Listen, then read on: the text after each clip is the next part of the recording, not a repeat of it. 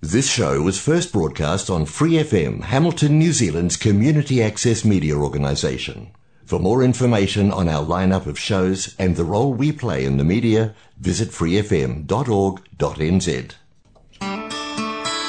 This show is brought to you by the Buddhist Youth Association every Sunday, bringing Buddhism to the community of the Waikato. We also give away a range of free English or Chinese Buddhism books, MP3 or tapes on Buddhism. If you'd like one, please send a letter with $3 worth of stamps in an envelope to P.O. Box 82146, Highland Park, Howick, Auckland. Or you can phone 09271 3377. Buddhist Youth Association, respectful, beneficial, empowering. Welcome to the program and thanks for joining us. Let's take a moment to think about our motivation as we usually do. By now you'll know that bodhicitta, the mind to attain enlightenment for the benefit of all beings, is the best motivation because it has all beings at its heart. So if you can, make that your purpose for being with the program today. If you can't, then at least think about your own liberation from samsaric existence. So let's take a short moment to think about our motivation.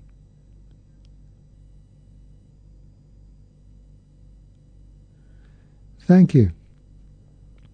Returning to Tonglen, we start the practice just using our minds, imagining the physical or mental suffering other beings are going through, and then in our minds taking that suffering onto ourselves.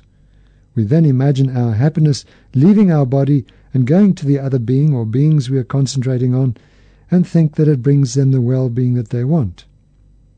The suffering is commonly visualized as black smoke, tar, and so on, which is directed onto a representation of our self-grasping and selfishness.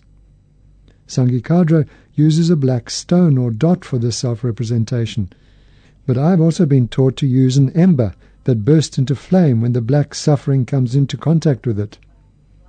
Whichever way you practice, the suffering substance, that is the tar or smoke and so on, is consumed until nothing of it remains. Also the representation of the self-grasping, like the dot or the stone, diminishes until it disappears. Our happiness can be visualized as pure light, going out and filling the beings that need it. When you become familiar with the visualizations, you can then practice with the breath, breathing in the black smoke or tar and breathing out light. And that's just to remind you of how Tonglen is practiced. Dr. Alex Berzin goes on more deeply into it, but before we describe that, not least for the sake of continuity, let's just remember what he said in last week's program. He pointed out that we are not doing this practice to make an immediate and mind-blowing effect on somebody's suffering. For instance, you may practice Tonglen for your sick mother, but that doesn't mean she's going to jump out of bed completely cured and ready to boogie at the next moment.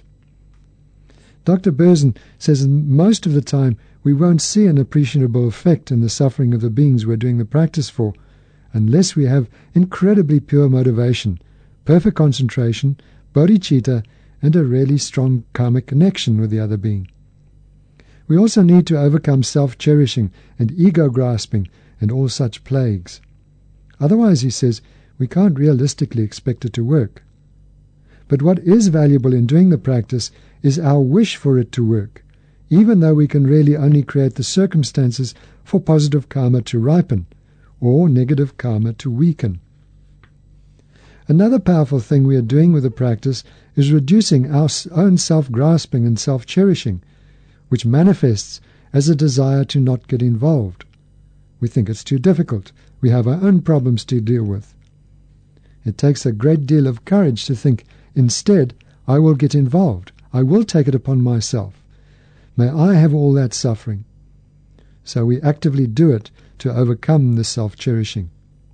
The wish, though, has to be sincere. We really have to want to take on the suffering of others for Tonglen to work, to build this great courage. Dr. Berzin then makes the vital point that we don't, however, hang on to the suffering. It dissolves into the understanding of emptiness and the subtlest level of mind, the clear light mind, at our heart. So it comes, we experience it, and then it dissipates into emptiness and clear light mind. As Dr. Berzin says, it passes through. If we don't let it pass through in this way, we might get stuck in the suffering, and then we'll hardly be able to benefit anybody. When we're stuck in a lot of misery, it's often difficult to think of anybody else, never mind wanting to do something to make them happy. But by using the subtlest mind to dissolve the suffering, we touch base with our Buddha nature qualities, which we can then use to help others gain happiness. He says doing it this way makes us stronger against our ego resistance. We're not only taking on another's suffering, but also the afflictive emotions at the base of that suffering. So you can see that this is not a beginner's practice. It's actually a very advanced practice, and we have to do it slowly and carefully. In taking on the negativity or negative qualities, we must do so with the understanding of the suffering that is involved with them. For instance, taking on the stupidity of others doesn't just mean becoming more and more stupid. It means understanding the suffering that goes with being stupid. To digress a little, I'd like to share a blog called Suffering Stupidity in ageofautism.com that has something to say about this. Although the author, Natalie Palumbo, does not write about Tonglen, in a way she practices it, taking on the suffering both of her autistic brother and the stupidity of those who disparage special needs people. She writes, "I am 18 years old and a rising senior in high school. I am the younger sister of a 21-year-old brother with low verbal autism. Anthony just aged out of special education in June and is now home full-time with my mother. I just spent a wonderful 4 weeks away attending pre-college at the Ringling College of Art and Design. I want to make visual effects and animation my career, and Ringling is my first choice for college. This experience meant the world to me and helped me prepare for my future, which includes caring for Anthony in our later years as brother and sister. As with every experience in my life, Anthony's autism is never far from my mind. During my free time at pre-college, I stumbled across an article in which the rap artist 50 Cent used the term autistic to insult a follower of his on Twitter. To add to the degradation, he posted, "I don't want no special ed kids on my timeline follow somebody else." Shortly after that, there was an MSNBC report on the theater shootings in Aurora, Colorado, at the midnight showing of Batman. Joe Scarborough of MSNBC, while discussing the young suburban gunman, stated that these people are somewhere, I believe, on the autism scale. Reading these statements made me cringe to think that these influential people reach a large audience and use their status to further this kind of ignorant chatter. Even though both men publicly apologized, the damage was already done. I've noticed a trend among younger entertainers to use the term autistic as the new R word. As it has become socially unfashionable to use the term retarded as a negative descriptive, the term autistic seems to be taking its place. I've heard internet personalities refer to someone as autistic when they want to insult their intelligence or mock their behavior. I live in a world where it is close to impossible to get proper help for my brother, and now his condition is being trivialized to being nothing more than a term used to insult. I fear the word autism will become as meaningless as current slang. With the epidemic growing, this is especially troubling to think no one will take it seriously. I face a lifetime of being a caregiver for my brother, and therefore social attitudes and trends affect my life.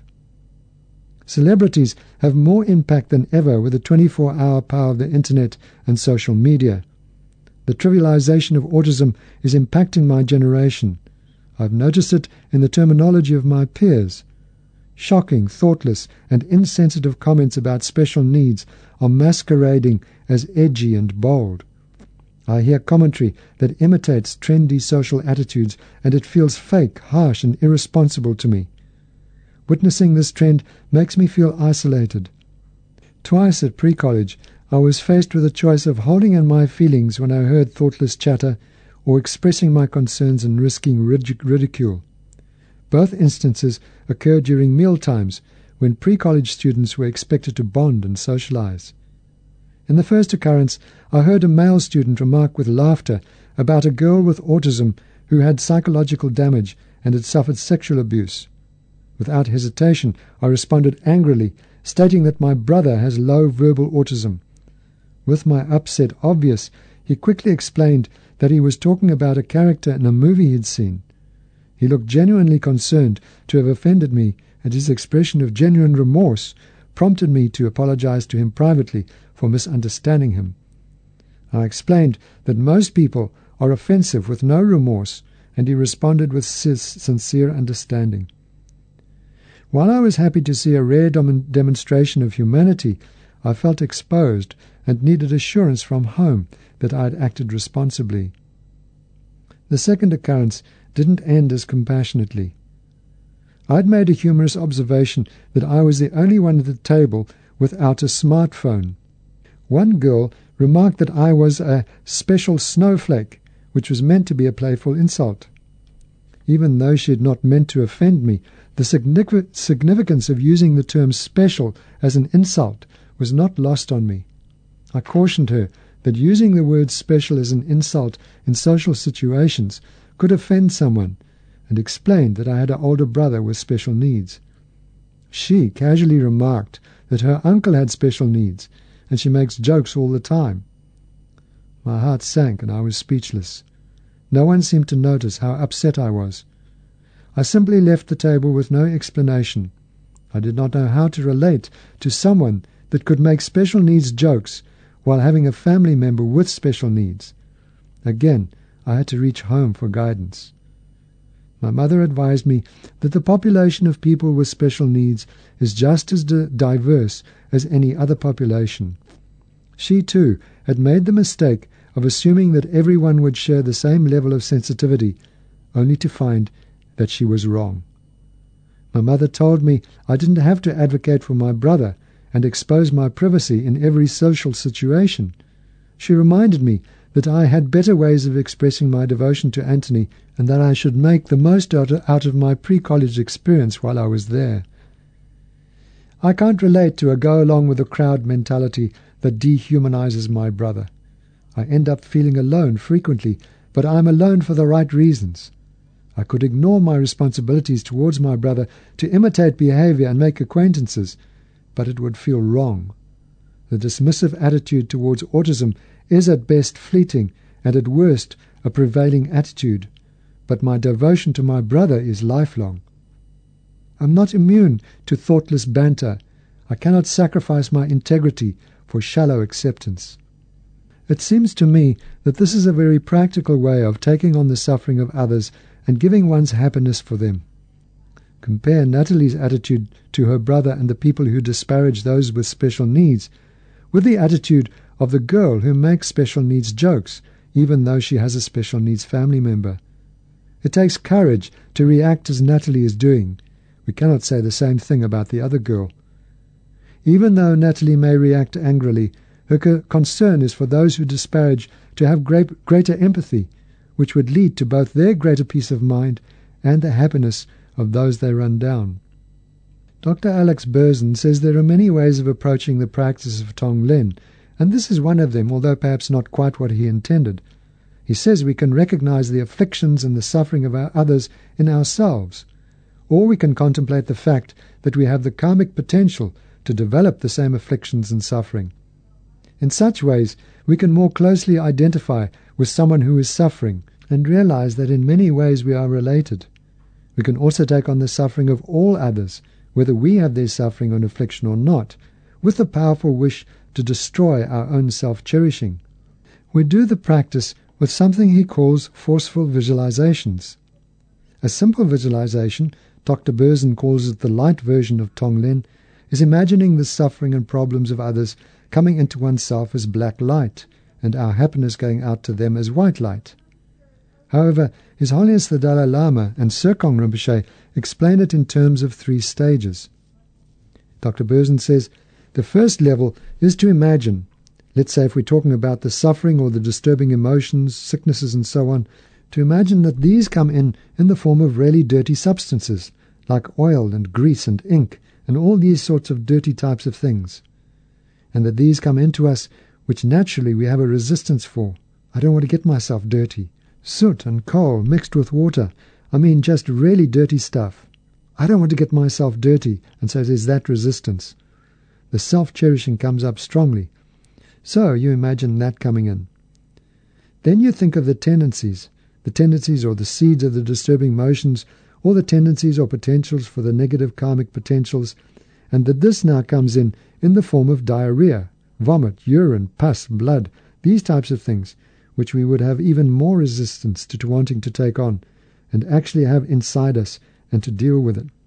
So it's a stronger visualization. And the third level, which would be habits that are supporting the disturbing emotions and karma, we imagine that this comes in the form of whatever it is that we're most afraid of. So whether it's spiders, snakes, scorpions, fire, whatever it is that we're the most afraid of, you imagine that this comes in and deal with that. As I said, it comes to the heart and dissolves in the heart, but we are willing to experience it. You don't just keep it inside you. That is why I explained it has to be done with an understanding of voidness and dissolving it like going down the drain in the bathtub. However, we have to be willing to experience it. It's a big mistake to just hold on to this truly existent me and this truly existent dirty substance, and then I'm keeping it inside me. It has to be done with some understanding of voidness, because it's the understanding of voidness plus this type of visualization that together smashes through the ego grasping, the self-cherishing, based on thinking of all disadvantages of self-cherishing that comes before this meditation. He goes on to say that by making the visualizations more and more terrible, we work against the tendency to only superficially benefit others. That superficial attitude is expressed by, well, let's just get rid of the superficial symptoms of your sickness, but not really go down to the root of the sickness. I can't be bothered to go deeper. Using an example of helping a young homeless person, he says giving money for a meal is a superficial type of help, while taking the trouble to delve into the reasons for the kid's homelessness and addressing their emotional and psychological needs is a much deeper assistance.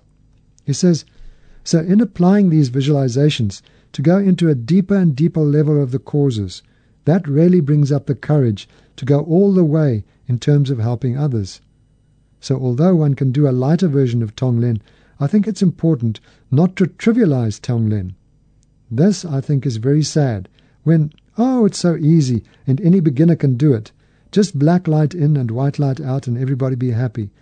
That really not only trivializes it, but makes us not have the interest to go deeper.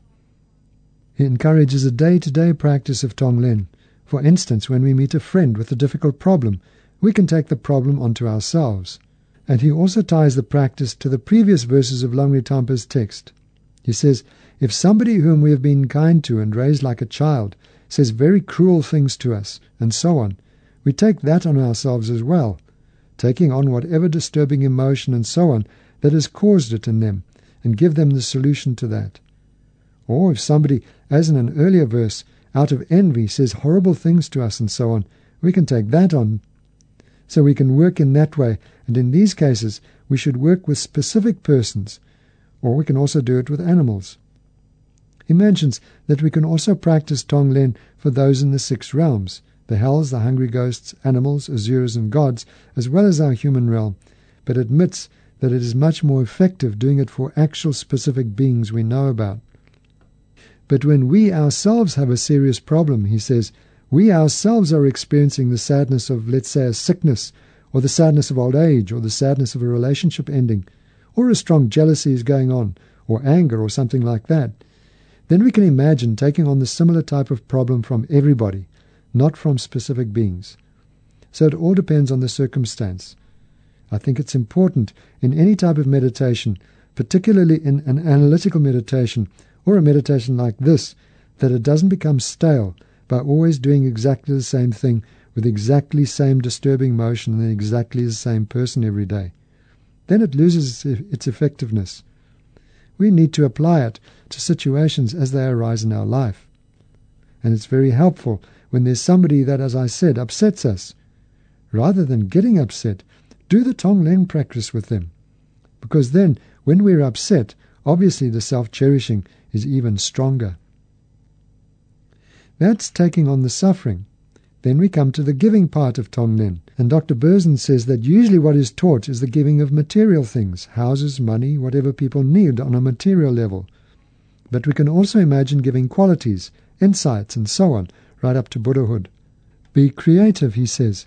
If we are using the light version, let the white light fill them with insight into their problem and their sources, as well as how to be free of them, and so on, all the way up to Buddhahood.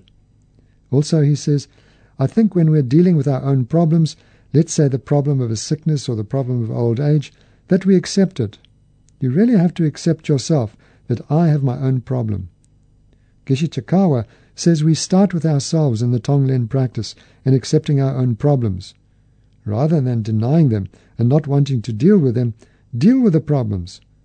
We have now the problems that we'll have in the future, the problem of old age, the problem of how I'm going to deal with my parents dying, how I'm going to deal with my own death, my own future sicknesses, these sorts of things. And work with it now, so that we don't just get completely shocked and unprepared when these things happen. That's very, very helpful. Also the sufferings that we might have in the future lives as well. In terms of how we deal with sickness and old age, we can also think in terms of giving to others, showing to others the dignity of how to deal with old age and sickness, while keeping one's self-dignity, while not complaining all the time, while not feeling sorry for ourselves. This type of thing is very helpful to give to others as well. Not only that they are able to act like that, but we show everybody and demonstrate to everybody how we can deal in a proper, healthy way with respect to this. So there are many ways in which we can practice this Tonglen. He makes the point again that it's not a concrete I taking on the concrete suffering of somebody else, which that concrete I then concretely experiences. If we practice like that, we can become overwhelmed with suffering. Many psychiatrists feel like that. Many nurses and doctors as well feel like that, he says. All these horrible problems of other people, I'm just taking it on and keeping it inside me. He says doing the practice like that would be like doing the severe ascetic practices the Buddha specifically advised us against. We should also not feel like a martyr doing this practice. He says a martyr is somebody that does this practice really in terms of, if one looks at it critically, I am the martyr. So there's a bit of grasping to a self to that, with a pity looking down on others. It doesn't mean that all martyrs are like that, but there is that association that one has with martyrdom, and we're certainly not practicing being a martyr with this. The main thing you're working on is the willingness to experience it. He quotes Serkon Rinpoche, who had a very special karmic connection with His Holiness the Dalai Lama, and who died while practicing Tonglen for an obstacle in the life of His Holiness. Serkon Rinpoche always taught that we should be willing to die doing Tonglen. By doing so, he said, one could, and I quote, build an unbelievable positive force that can take you to a much higher level of realization. As an astronaut who died in an accident would become a very great hero, and everyone would support his family, so a great master who died doing Tonglen would be able to reach an attainment that would take care of his disciples, inspiring them and teaching them. In more practical terms, Dr. Berzin says, so, just as an example of practicing like I sometimes do, let's say your computer crashes, and then you go into the kitchen and a glass breaks, and then the light bulb burns out. Instead of getting upset about it and depressed, you say, more, give me more. May more come. Let's see what's going to come next. And in a sense, you're welcoming it, taking it on from others. But that doesn't mean that I then walk into the living room and smash my television on the floor and break all my windows, which would be the analogy of beating myself on the back, to use an absurd example. This is a level of Tonglen that is a beginner's level, and it's helpful, and in a sense, you almost laugh at it. You laugh in the face of these types of problems. It doesn't mean that you don't take it seriously, but you don't get upset about it. This puts me in mind of a funny article from the 6th of March edition of The Advertiser, an online newspaper about Adelaide in Australia. It is called Kathy Lett, Laughing in the Face of Adversity. Kathy Lett is the author, and it involves her friend Billy Connolly. Kathy Lett writes, with a dear cousin in the direct path of the Queensland cyclones, I was nail-chewingly glued to news reports when a commentary came on screen about a terrified woman stranded in an elevator. Precariously suspended in that claustrophobic cube in pitch darkness, the wind howling outside, she managed to get a message to the outside world. "Send in Chardonnay and chocolate." I smiled at the woman's cheeky charm, but also admired her ability to laugh in the face of adversity. Humor allows you to strap a shock absorber to your brain. Laughter is nature's penicillin. When my darling dad died quite suddenly 3 years ago, my beloved mum, 3 dear sisters, and I were shell-shocked with grief and totally heartbroken. But what strength we drew from the moments of gallows humour we shared by his deathbed. Laughter became a pressure valve, releasing our pain. When my good mate Billy Connolly was diagnosed with prostate cancer, Parkinson's disease and hearing loss all on the same day, he reacted the way any brilliant comedian would. He laughed. Ironic, isn't it, Kathy, that life keeps the punchline till the end? When I offered sympathy, he shrugged off my concern. I've also got anorexia nervosa, an irrational fear of ugly raincoats. The jests kept coming. I've just heard that Parky, that's Michael Parkinson, has colon cancer. I've been dying to call him and say, "That's nothing. I've got Parkinson's disease." She goes on, "I was employing many bleak words while bemoaning the grim state of the world to Billy. All the dismal news from ISIS to Ebola, I complained, was making it harder to stay optimistic.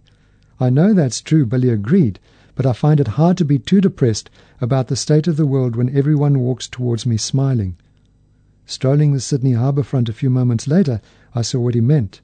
Every approaching pedestrian broke into a beaming grin at the sight of the Celtic comedian. "Billy," they exclaimed, "love you," or "Big Ian, thanks for all the joy." Billy was positively spreading joy like jam on all and sundry. It's the same at his gigs, where the audience has to be hospitalized from hilarity. I was worried the crowd would have to get their jaws collectively rewired after dislocation from raucous guffawing. New research published in The Guardian proves that laughter really is the best medicine. Apparently laughing unleashes the same health-boosting chemicals as a bout of vigorous exercise. It brings about a drop in blood pressure and boosts the immune system. So obviously, a daily dose of Billy Connolly should be prescribed by doctors. As I write, Billy's headed up to cyclone-devastated Queensland. I mentioned to him that I hoped there was enough time to put the roof back on the gig. "Yes, at least that would save me from doing a topless evening with Billy Connolly," he said.